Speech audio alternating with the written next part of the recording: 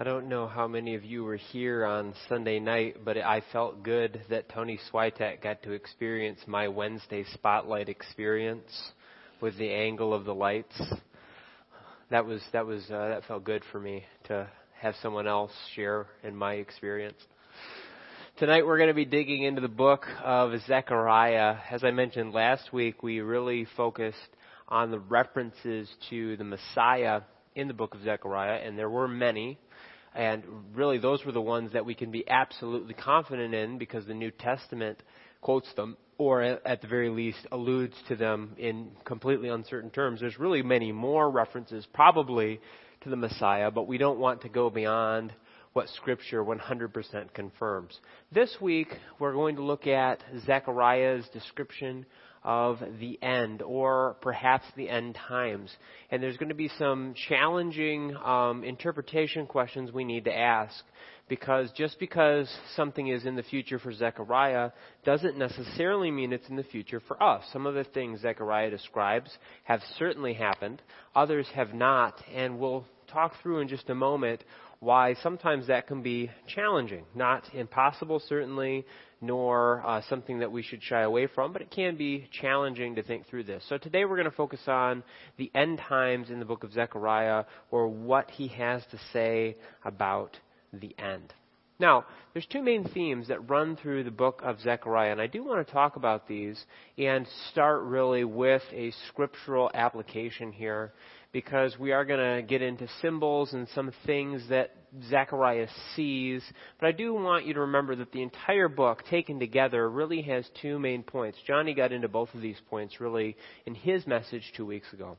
The first is this, that God will establish or build his temple. That was the short term, and he did that. And he will establish his kingdom. That's the long term. And in one sense, he already has. His spiritual kingdom has arrived. Jesus Christ issued it in when he came the first time. He will establish his physical kingdom when he returns the second time. And again, this just starts to get us into part of the challenge of Zechariah. When is Zechariah referring to Christ's initial appearance? When is Zechariah referencing Christ's final appearance? And we'll talk about some of those today. But this is one of the main things. God will establish his temple, and he will establish his kingdom. The second thing, and this is, of course, originally in context, the Israelites, although we're going to talk about how through the New Testament we can apply this, in fact, to Christians, but the Israelites have a responsibility to obey and follow God's instructions. Now, in the verses, this is not conditional. It's not obey and I will establish all these things. God says, I'm going to establish all of these things. However, he does say that if you obey, then you will prosper. So, this is encapsulated, although it's in many other places, in Zechariah 6:15. And those who are far off shall come and help to build the temple of the Lord, and you shall know that the Lord of hosts has sent me to you. And this shall come to pass if you will diligently obey the voice of the Lord your God. So two themes. God will rebuild, but the Israelites must obey. And again, Johnny mentioned 2 weeks ago that already the Israelites were not doing a great job of this. This really isn't Zechariah's theme. We do see some indications that the Israelites weren't obeying very well by the end of the book. And then we have Malachi, where we find out they definitely weren't obeying, but we'll leave that till we get to the book of Malachi. So God will rebuild, let's obey. Those are the major themes. Now, I wanted to establish that because now we're going to get into Zechariah's prophetic visions. Really, the book can largely be divided into three sections. A clearly symbolic future event section, which goes from about chapter 1, verse 7 to chapter 6, verse 15. We then have a historical interludes, things that seem to really have occurred in chapter 7, and then God describes some things that will occur in chapter 8. And then we have a series of oracles. Oracles are things that God says that need to be passed on to others. So, the first section of the book we want to talk about tonight, the first section of end times prophecy that Zechariah has for us, are found in these symbolic visions. Now, in total, Zechariah has 8 visions. They are introduced to us in Zechariah 7 and 8a. Zechariah uses that same formula that Haggai used And on the 24th day of the 11th month, which is the month of Shabbat, in the second year of Darius, the word of the Lord came to the prophet Zechariah, the son of Berechiah, the son of Iddo, saying, I saw in the night, and behold. So the 8 things that he then describes for the next 6 chapters are all things that Zechariah saw in a dream or in his mind at night. These are a series of 8 visions. Now, if you were to open up a Bible commentary or a theology textbook, there would be a term for this first 6 chapters of Zechariah, and it would be the term apocalyptic, okay? Which again, at first blush in English, apocalyptic to us means the end of the world. However, that's actually, it tells you how pervasive the Bible is in our culture, because the book of Revelation is the prototype of apocalyptic literature, and it describes the end of the world. But that's not actually what the word means. The word in Greek literally just means to call out from, or rather to bring light to something, to reveal something that previously had not been known. If we think about the book of Revelation, this certainly applies. John is seeing events that up to this point, the details of which have not been known. No one knew to the detail that John does in the book of Revelation what was going to happen at the end. But that's what an apocalyptic vision means. It means something that up to this point has not been revealed. And Zechariah, amongst the minor prophets, is really quite unique in this. He's given more new information than any other prophet. And he's given 8 visions, sequences of events and symbols that work together to show Zechariah a truth that God will in the future accomplish. Now the challenge is that some of these events are short-term, some of them are long-term, and even more confusingly, some of them are both, as in they're going to be fulfilled in the short term, but they still apply in the long term. Just because they've occurred doesn't mean they won't occur again, if that makes sense. Now, I'm not going to go into extreme detail on these 8 visions, and here's why. We have to be really careful as Christians not to assume something Scripture does not say. It's really sort of like parables. When Jesus speaks in parables, most of the time he speaks the parable, the crowd is confused, and then the disciples come and they ask Christ, what did that parable mean? And he explains it. And when we have an explanation of a parable, we can be really confident in the meaning. When Jesus does not explain a parable, and there are a few parables he does not explain, we have to be much more careful. We can't assume a meaning to a parable that Scripture does not teach. The same thing is true of the symbols we're going to talk about today. Some of them are explained by John in Revelation. Some of them are explained by the New Testament, or some are explained by Zechariah himself, but not all of them are. So we have to be careful as we talk about these things. Now, the 8 visions are broadly in 2 categories. The first 3 and the last 3 are all visions that have to deal with God dealing with sin. It seems as if the first 3 visions actually describe the spiritual world as it was going on before Zechariah's day and during Zechariah's day. In fact, Zechariah describes imagery that John would later see. For example, Zechariah's first vision of riders amongst the trees of Israel is a vision of 4 multicolored horses, with some differences from the horses John saw, but clearly accomplishing similar goals. They ride throughout the earth, and they bring judgment on those who deserve judgment. Up to this point, they have been hostile to Judah for its sin. However, what Zechariah sees is that these judgment beings, angels, at least as far as we can tell from the New Testament, are no longer bringing judgment on Judah because God has finished punishing them for their sin. He's brought them back from exile, but they are still roving about the earth to bring judgment on others. Visions 2 and 3 are really descriptions of this as well, although 3 describes the fact that God will protect Judah. He's measuring it, specifically the city of Jerusalem, so that he can protect it. Now, the middle two visions from a Christian perspective, a New Testament perspective, are probably the most exciting because these seem to have direct correlation to ourselves. I already mentioned vision number 4. In vision number 4, Zechariah sees someone he knows. It's the high priest, Joshua. And Joshua is bedecked in terrible, dirty clothes. Okay? Pastor Brad and Johnny and I had dirty clothes on yesterday, digging stuff out of the garage. He's all dusty. He's got gross stuff on him. And the Lord orders his attendants to take those robes off of Joshua and instead put on bright new linens. We know from quotations from the New Testament that this is a double type of Christ. The Joshua himself actually is representing Christ in a sense, but the robes that are being exchanged is a picture of Christ's exchange of righteousness, and we talked about that last time.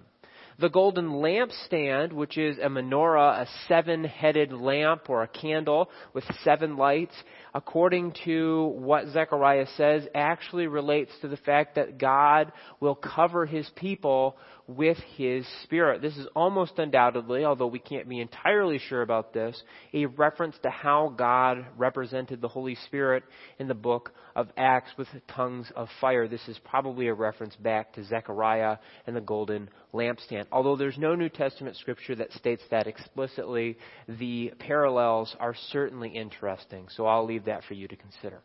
The final 3 visions, the flying scroll, the basket, and the 4 chariots, are all clearly visions of judgment that seemingly were future visions. Now again, these 3 prophecies are entirely possible that they are both short-term and long-term. They probably occurred to Israel and its surrounding enemies at the time. They also probably describe the end times because, again, they have a lot of parallels in Revelation. No direct quotes, but there's certainly a lot of evidence here. The flying scroll goes about condemning those who lie and steal and cheat, and eventually it destroys and gathers them all. This sounds like the Battle of Armageddon, perhaps. The basket does something similar, and the 4 chariots are a very clear parallel to the 4 horsemen riding about, destroying the wicked, and gathering them together for a final judgment. So you can dig deep into these 6 chapters. You can find much symbology that points forward towards what the New Testament teaches as well. Again, the challenge is making sure that we only state what Scripture is sure about, and much of it we probably will find out someday once God has taken us away from here, he's raptured us out, and we look back, it will all begin to make sense. But trying to use it to make predictions, of course, as with all New Testament prophecy, is impossible. It's not given so that we can predict the future. That is not its purpose. It's to remind us God is in fact in control. Now, chapters 7 and 8 are quite different. They are a historical interlude. They seem to be made of 2 events that actually happened. The first is this: a delegation from the town of Bethel comes to Zechariah to ask a question. In the 4th year of King Darius, the word of the Lord came to Zechariah on the 4th day of the 9th month, which is Chislev. Now, the people of Bethel had sent Sharezer and Regemelech and their men to entreat the favor of the Lord. Or in other words, they actually sent these guys to ask God a question. Specifically, they ask a rather specific law question. Is it okay to fast during the 5th and the 7th months? These actually have Hebrew calendar significance. These were feast dates. Specifically, the 7th month is the Feast of Booths, which traditionally the Israelites did fast during this, although that's not actually something that is required by Scripture. The 5th month, we're not exactly sure what they were celebrating, but this is just a law question seemingly on the surface, and why it's included would not be clear if God didn't explain it to us. God really doesn't answer the question. What he does is he points out that the Israelites are actually focusing on the wrong things. The Israelites are concerned about the specific practices that they're accomplishing. What God's actually concerned about is their general state of obedience. Don't get hyperfixated on when you fast. Ask yourself, am I obeying what God has commanded me to obey. And this is really Haggai's message again. So Zechariah is continuing to preach this message to the people. By the way, this is in a sense bad news for the Israelites, because God having to repeat the same message that we just got the book beforehand probably means they're not listening. God does, however, summarize, I did want to show you Bethel. Bethel is located right there. Jerusalem is right here. So this is still a very narrow geographical window. This is a map from an earlier period, but really the kingdom of Judah is quite small at this time, if you were wondering where Bethel was. Really the point here, though, is that God is calling the Israelites to be better than they have been in the past. However, while God is calling them to that, He also makes a promise. Thus saith the Lord of hosts, people shall yet come, even the inhabitants of many cities. The inhabitants of one city shall say to another, saying, let us go at once to entreat the favor of the Lord, and to seek the Lord of hosts. I myself am going. Many people and strong nations shall come to seek the Lord of hosts in Jerusalem, and to entreat the favor of the Lord. Thus saith the Lord of hosts, in those days 10 men from the nations of every tongue shall take hold of the robe of a Jew, saying, let us go with you, for we have heard that God is with you. So after a long description of what Israel should be doing, this section, these 4 verses, are very clearly a prophecy about the end times. Because there has been no point in human history where really large numbers of people other than the Jews have come to Jerusalem to worship. Most likely this describes the millennial reign.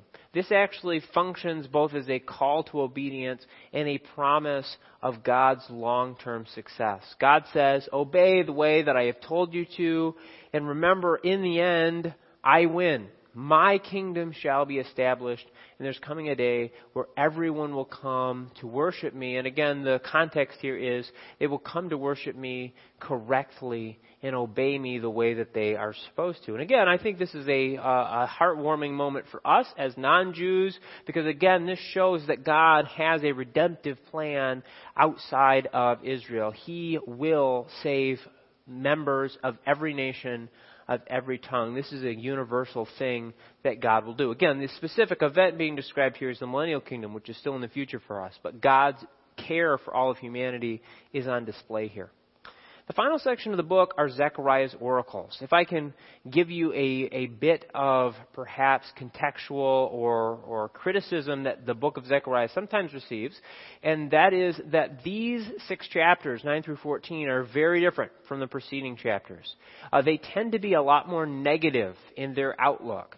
Now, this has led some people to suspect there is a different author. Another reason that people challenge Zechariah's author is he makes a bunch of predictions, all of which are correct, and so clearly he couldn't have predicted these things. They must have been written much later. Hopefully we would reject that idea. In fact, I think in general we can reject an idea that Zechariah is not the author of these 6 chapters. However, there is a tone difference. I suspect the reason there's a tone difference is that this is likely written much later. In fact, Zechariah begins to use different words than he has in the past. He doesn't describe what he sees now as visions, but as oracles.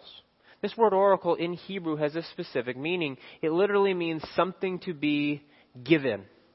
So something that the Lord has given me that I now need to give to others. So Zechariah 9:1 says, the oracle of the word of the Lord is against the land of Hadrach, and Damascus as its resting place. For the Lord has an eye on mankind and all the tribes of Israel. Now, this is not just directed at Damascus, although it's one of the many places that God has things to say about. God actually describes a large majority of the ancient Near East, and He describes the fact that there is judgment coming. God pronounces that the cities and the people that have opposed Him and that have disobeyed Him will suffer consequences. And He will replace the existing structure with a king who He also describes as the Good Shepherd. We actually already looked at many of these Good Shepherd references last week, the most notable of which was in chapter 11, where Zechariah is literally commanded to act out something. He goes and he takes care of sheep that are condemned to death, and he does a good job, and he shepherds them, and he protects them from evil men who want to come and destroy the sheep. However, Zechariah is rejected by the owners of the sheep, and he has paid 30 pieces of silver, which of course is a reference to the price that Judas would receive for betraying Jesus. But this is God announcing a future good shepherd. Now, God announces that Israel will again be punished for their lack of obedience. This has actually led some scholars to go the other direction. Rather than thinking this was written much later, they actually think that it was written much earlier. And this actually occurs before the Jews were punished by Babylon. But that does not seem to be the case. Instead, this is God saying, Israel, I told you in chapter 7 and 8, obey, but you haven't. And so again, there has to be judgment. There has to be punishment, not only on the surrounding nations, which are rejecting me, but on you, because you, again, are rejecting me. In fact, what Zechariah actually predicts seems to be the campaigns of Alexander the Great. And I could absolutely bore you to tears in talking about all of those, but I won't. Generally, that's what Zechariah talks about. Invasions of Tyre and Philistia and Egypt and Greece, all of things that canonically Alexander did, Zechariah is predicting, much like Daniel. Daniel actually predicts much of what Alexander does as well, which is why secular scholars tend to challenge both books as written much later after Alexander did his thing, because the details given in the two books combined are uncanny, almost like God knew what was going to happen in the future, which is pretty cool. That being said, as we get to the end of the book, things start to get much more positive, because we begin to have the announcements of the destiny of all mankind. And these are pretty good. First of all, as we look across both vision sections of the book, we actually find some things that both sections have in common. For example, we see in both sections of the book all of these topics. We see that God is immanent in human affairs. He cares what's going on. Gentiles will be included into God's people. There is a coming king who will replace the sinful men who are in fact currently poor leaders. God will intervene on behalf of Jerusalem, which really stands for his people. There will be a cleansing from sin, which will finally give Jerusalem the security it craves. And of course, all other nations, all those who oppose God, will be destroyed and defeated. Now, Zechariah dials in on this even more closely in the final closing section of the book. We have a description of a future siege of Jerusalem, which I will tell you, this is one of those prophecies we can be quite confident in. This is long term. This has not occurred yet. Because the siege described by Zechariah is very precise. There is a siege. The enemies of Jerusalem win a great battle, but they don't take the city. And at the last possible moment in Zechariah 14, 3 and 4, God saves Jerusalem. And in his salvation of Jerusalem, he literally destroys his enemies, splits the Mount of Olives in two, and eventually reconstitutes not only the old system of feast and celebration, but he brings about the ultimate holiness of Jerusalem and God's people. This can only, of course, refer to the final siege that Jerusalem will ever undergo during the end times. Really, what this is a reference to is Christ's return and his victory in the battle of the Armageddon. Specifically, Zechariah 14:9, I think, is the right note to end on. And the Lord will be king over all the earth. On that day, the Lord will be one, and his name one.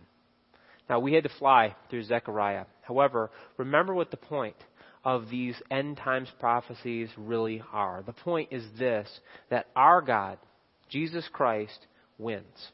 And we can be encouraged that no matter what is going on in our world, no matter how much it seems like human governments are spinning their wheels, no matter how much it seems like conflict is going on all throughout the world, and perhaps what seemed like God's kingdom on earth was being ushered in is falling apart around our ears, the reality is that God is still in control.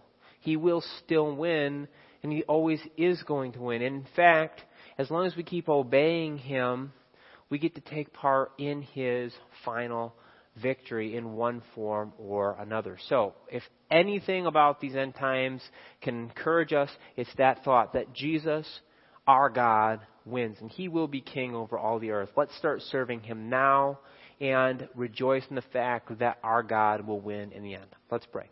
Lord, thank you for what you have done, what you are doing, and what you will do. Lord, help us as we think about the future to remember that you, our God, are going to be the king over all the earth. In fact, you already are, although your kingdom is not yet visible. But someday it will be, Lord. We thank you that you have included us. You've brought us underneath your protection. You've saved us from our sin. We thank you for that. We thank you for your great power. We ask this in the name of our Savior, Jesus. Amen.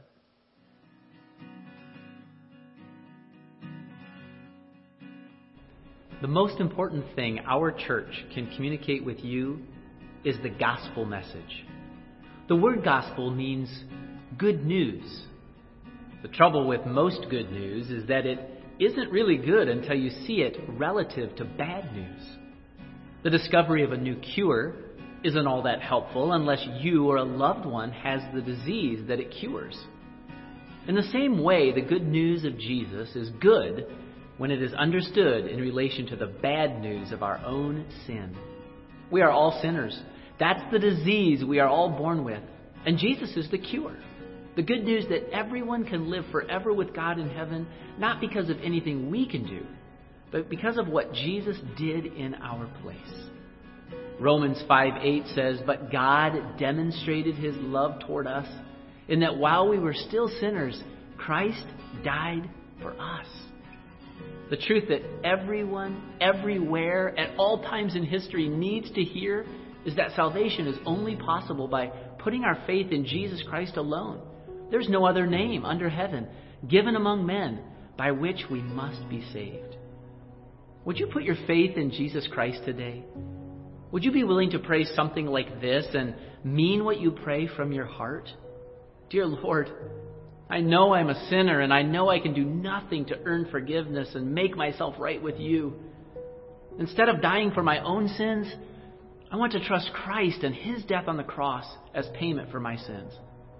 I want to repent from doing things my way and make Jesus Christ the Lord of my life. The Bible tells us that those that repent from their sin and believe on the Lord Jesus Christ in this way shall be saved. Would you believe on him today? And if you did trust Christ today, if you did pray a prayer like the one suggested a moment ago and you really meant it, would you let us know? We want to help you grow in your understanding of the good news of Jesus Christ. Maybe you have more questions about putting your faith in Christ, and we have great resources to help you with that. The Exchange Bible Study is a 4-week study on the character of God that will answer most of your questions about the gospel. We have men and women ready and waiting to go through that with you in person or virtually, depending on your situation. Maybe you put your faith in Christ today, or maybe you did years ago, but you feel like you've not grown in your faith. We want to help you with that as well. We have literally hundreds of helpful resources and dozens of believers ready to walk with you through them. Let us know how we can best encourage your journey of faith in Christ using one of the contact methods listed below. Jesus Christ loves you and wants to spend eternity with you. May God bless you as you seek to live your life for his honor and for his glory.